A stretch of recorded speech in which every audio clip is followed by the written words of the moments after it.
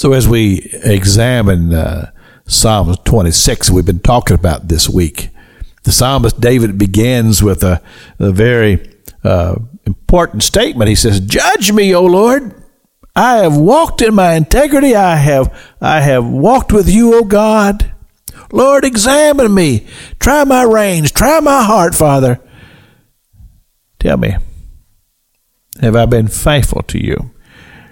And he says, I don't go and sit down with people who would lead my heart astray.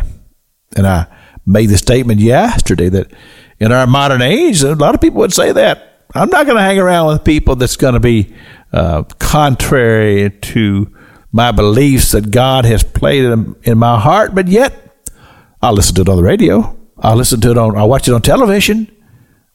You see, the thing is that we have to be consistent, and I use the expression many times, is I have to guard my heart. I've got to guard my heart because I know that the enemy is constantly trying to bring things into my heart and before my eyes that would sway me, that would cause me to turn away from the things of God even for a moment of time. I have to be cautious of these things and realize that, yes, I'm vulnerable because I'm a man made of flesh, but I'm also a spiritual man. And I know that I have to feed my spiritual self, because if I don't, then I can very easily fall prey to the enemy as he would come to try to pull me away and to steal my heart. And so here in the 26th chapter, or the 26th Psalm, he says, Lord,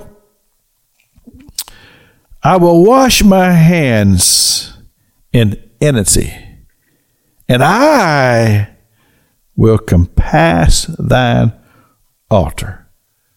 Well, what's he saying here? He says, Lord, I'm going to be on my face before God, and I'm going to pray over my own heart, and I'm going to pray, God, that the enemy will not be able to penetrate my heart and bring things into my heart that would be displeasing to God, or that would cause me to become prey to what he would want to plant there. So he says, I go to the altar. Hallelujah. Oh, I think we just discovered something here.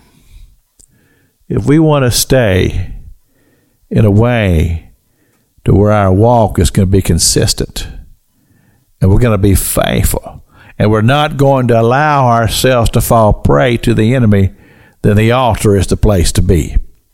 And we need to be there often. And we need to tarry and linger there. And we need to praise God there. And we need to spend time in his word. And we need to listen to what God has to say, so that we would be faithful. And that we would build that shield around us. You remember the shield of faith that the Apostle Paul talks about? That shield that has the breastplate that would keep us from being able to fall prey to the fiery darts of the devil that Peter talks about.